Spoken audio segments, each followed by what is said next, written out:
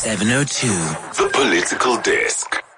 It's 6:53 this Friday morning. More than 140 world leaders, including our very own President Cyril Ramaphosa, calling for future COVID-19 vaccines to be made available to everyone free of charge amid growing tensions between drug companies and governments and a boycott of vaccine summits by the US.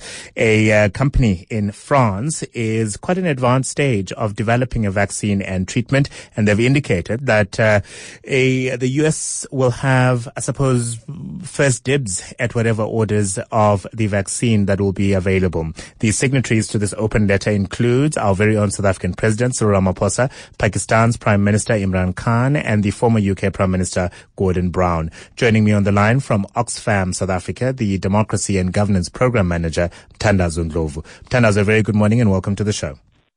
Good morning and thank you for having us. Good morning to your listeners as well. This is an important letter, right? Because there's an important meeting that is going to be held next week that will continue the conversation around the search for a vaccine and treatment. The significance of it from your eyes? Certainly, indeed, this is a significant moment at a global level. Hence, we're calling for global cooperation amongst world leaders and countries, including the private sector, for it to be able to prioritize the health and well-being of the people. Of course, if we were to go back to the founding principles of the World Health Organization, it stated that one of the ambitions was to deliver the highest attainable health standard as a fundamental right for every human being. So I think the issue of search and distribution access to the vaccine is quite an important one, and we're saying that there should be an equitable distribution of the vaccine and tests once it's been tested and discovered. We do know that as many as 100 forms of vaccine are currently being tested, with the World Health Organization seeing 7 or so of those as front runners. In fact, the emergencies chief of the organization, Michael Ryan, saying that the coronavirus may never go away and could become a regular endemic disease like the flu. What we're calling for here, Mthandazo, goes against the business model of any pharmaceutical company. They will invest often billions of dollars into research for a new treatment and look to recoup those costs in obviously selling that drug or treatment on the open market at a fair price that will see them earning billions in turn. So I imagine the pharmaceutical companies are not really going to be as receptive to the idea as we wish them to be. This is not about profit sharing. This is about saving lives. This is about human dignity. And last year, only 10 pharmaceutical companies made a profit of over 89 billion, and we're saying to develop and distribute the vaccine that will be accessible to slightly over 3.5 billion people.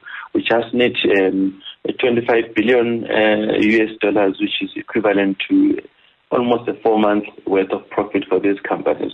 So we're saying that should not be the case. We're saying no to profit sharing, and we're saying there should be sharing of patent rights at this level so that at least we leave no one behind to save lives. So strategic importance and significance of this global cooperation is about people, not profit making.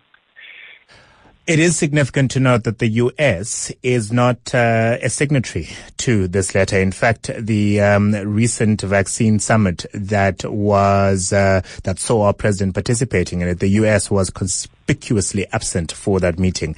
They're quite determined to get vaccine into their country for their people as soon as possible, and they're willing to pay top dollar. How are we going to convince the U.S. that they need to appreciate the sentiment that is shared by this open letter? Yes. It is significant that world leaders come together and find consensus around this. Certainly, I think discussions are going on with various world leaders and pharmaceutical companies. Yes, sources of intelligence say that U.S. may be the one to disrupt this process of global cooperation, but I think they'll recognize, as they have seen now that the world leading affected country now. So I think they would recognize that a vaccine has to be found that is distributed according to need, not according to the needs of profit-making processes. So what happens next now, Mthandazo? There is that big meeting that's scheduled, I think, for next week. What does happen next from what you know?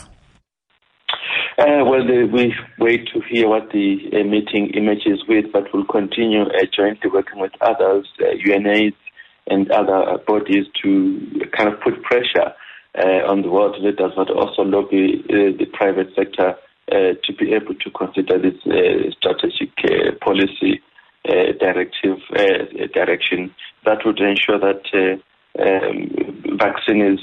there's investment in the vaccine development process, resources are pulled together, patent rights are shared, and of course the manufacturing capacity by various countries and private sector is distributed equitably and fairly across the globe. All right. Thank you very much. We'll leave it there. Mthandazo Ndlovu, the Democracy and Governance Program Manager at Oxfam, South Africa.